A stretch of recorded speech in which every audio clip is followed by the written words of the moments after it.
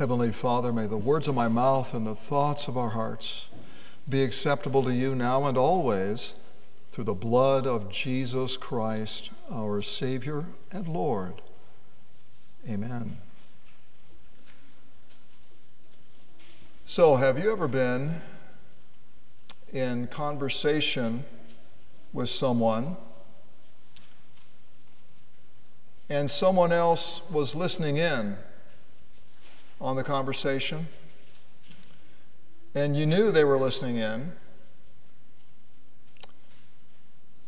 but it was okay because you wanted them to overhear what it was you were saying?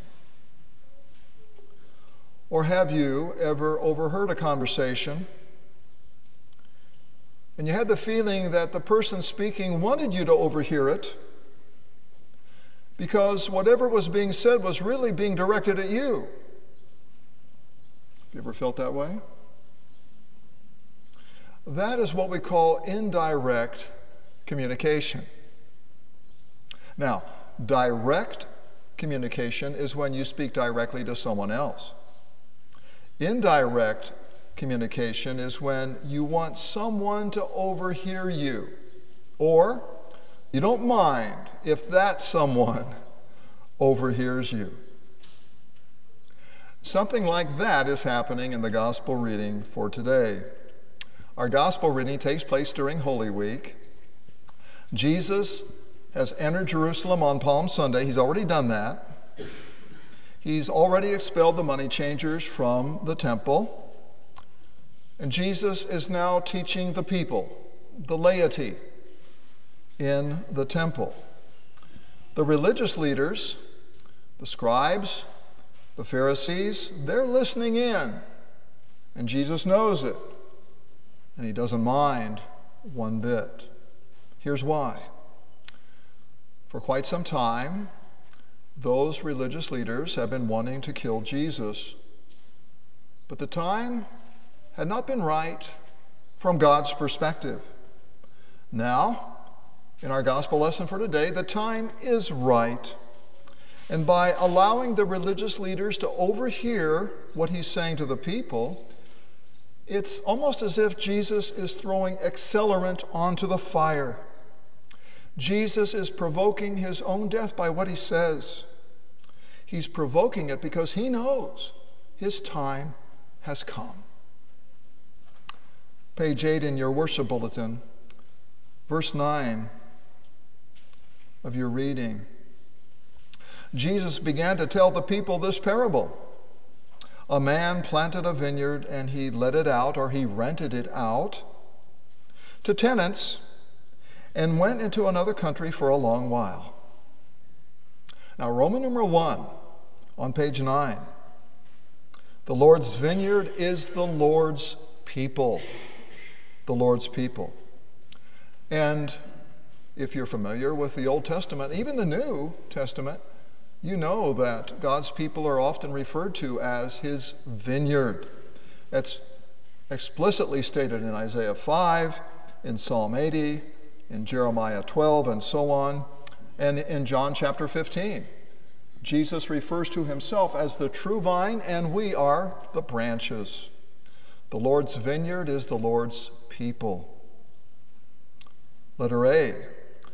The tenants, the renters, are the religious leaders. The religious leaders are the pastors. They've been serving themselves rather than the people of God. And Jesus is speaking indirectly to them through this parable. And of course, the owner of the vineyard would be God. Letter B. This parable summarizes the history of Israel. It summarizes Israel's history. When God would send prophets to his people, the religious leaders and the kings would persecute the prophets, abuse them, even kill them. Roman numeral 2. The Son of God comes to collect the vineyard's fruit. He comes to collect the fruit. In your lesson, verse 13, Notice the owner of the vineyard said, "What shall I do?" In verse 9, he was called a man who planted a vineyard. This is the first time he's called owner. And I think it's because the real issue here is the issue of ownership. Who owns the vineyard? Verse 13, "I will send my beloved son. Perhaps they will respect him." But when the tenants saw him, they said to themselves, "This is the heir. Let's kill him, so that the inheritance may be ours." And they threw him out of the vineyard, and they killed him. Now, if you're like me, you might wonder, this owner, after sending 3 servants who were beaten and treated shamefully, why would he risk his son's life? The answer is, we're not told. But the owner, that being God, is obviously extremely patient, and he desires to see the fruit of repentance in these tenants. So by sending his son, we know that the owner is giving the tenants even more time to repent. Letter A. This is the end now. This quote is the end of Luke 19, right before our lesson for today. "And he, Jesus, was teaching daily in the temple.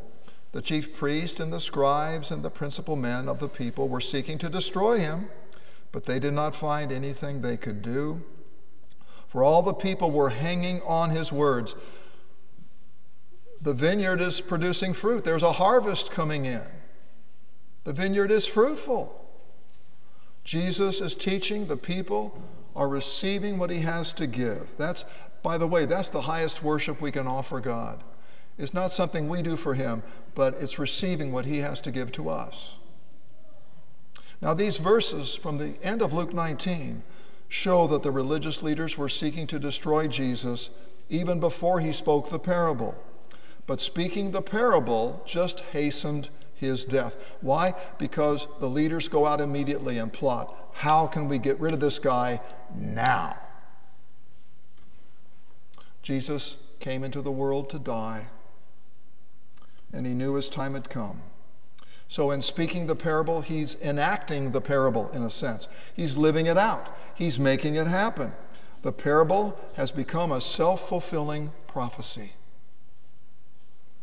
Letter B. The tenants have assumed the role of owners. They think they are owners. So ownership is being contested. And I've read that under Middle Eastern law, if you are an absentee landlord, and if for 3 years you fail to collect rent from your renters, the tenants could possibly file a claim against your property, kind of like squatters' rights. And that's especially true if there's no heir. And that might be what's in play here in the parable. The tenants have forgotten who the owner is. Letter C. Does that sound familiar?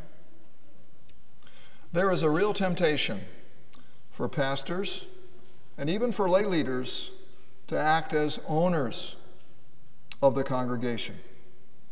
For example, people will ask me, "Well, Pastor Armstrong, how many members are in your church?" So what's the biblical answer to that question? It's not my church, okay? It's not my church at all. It's the Lord's church. At most, I'm merely an under-shepherd. The church was here before I came. The church will be here after I'm gone. And by the way, the same is true for you. I've laid many members and friends of this congregation to rest over the years. So whether we are clergy or lay leaders, there's a tendency for all of us to view the various ministries, the various offices around here as ours, as belonging to us, as if we have some sort of squatter's rights because we've been here so long. But everything here belongs to the Lord. Nothing here belongs to us. We are tenants, not owners. And by the way, the same is true for your employment. It's true for your family. Whatever else you have, it's on loan, and it'll be called back soon enough. like the tenants in our parables. We at times act like owners. But here's the good news. Have you noticed that when we are at our worst, God is at his best?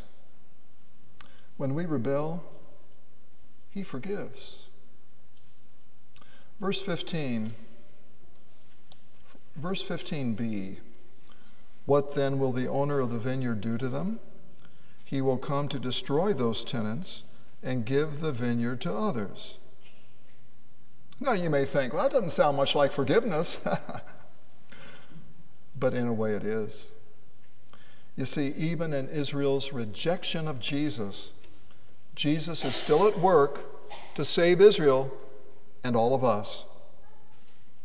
Verse 17, the stone the builders rejected has become the cornerstone. Roman numeral 3, the stone's rejection is actually the stone's exaltation. Christ's rejection is his being lifted up on the cross for you, for me, for all Israel. Jesus is the rejected stone, rejected to die on the cross. But our rejection of him actually ends up being his acceptance of us. For the death he died was for our sins, that we might be acceptable to God.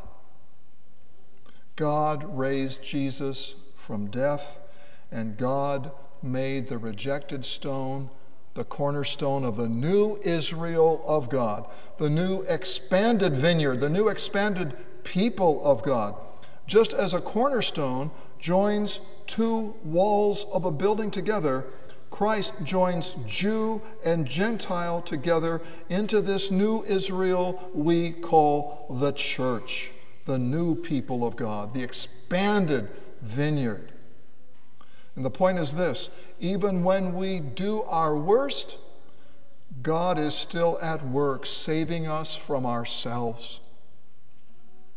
Letter A, his rejection only expands his vineyard. Our rejection of him led to the expansion of his saving work to all people. Now it's true, not all people will benefit from Christ's saving work because not everyone will believe in him. But the truth remains. His work is for all people. His vineyard is for all people, not just Israel. It's not limited anymore to one ethnic group. And God does this through his own rejection. Letter B. This means God knows how to make our own failures fruitful. He makes our own failures fruitful. My friends, because of Christ's death and resurrection, our failures are never fatal and they're never final. In God's hands, our failures become the ways in which God actually reveals his love for us through the forgiveness of our sins again and again and again. Israel's rejection of God did not mean the end of Israel. Despite Israel's rejection of God, God made Israel more fruitful than ever before by the person and work of Israel's Savior and ours, Jesus Christ. My friends, even when we stray, God continues to seek us. Even when we rebel, God is still at work to save us. Even when we fail, God alone knows how to make our failures fruitful. By his love, they are never final. In Jesus' name, amen. The peace of God, which passes all understanding, guard your hearts and minds through Christ Jesus. Amen.